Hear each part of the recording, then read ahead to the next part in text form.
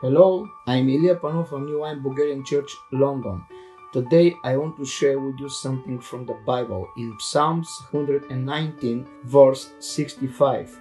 Lord, you have blessed me, your servant, as you have promised to do. Teach me to understand what is right, because I trust your commands. Before you showed me what was right, I made the mistakes, but now I obey your teaching.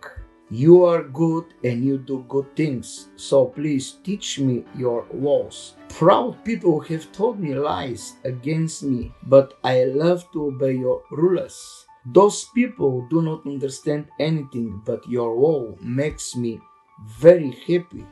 Verse 73. You made me with your hands. You made me what I am. Help me to understand things well, so that I learn your commands. People who respect you will be happy when they see me.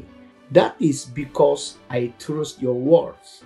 Lord, I know that your rulers are good and fair. When you send trouble to me, it was because you really love me.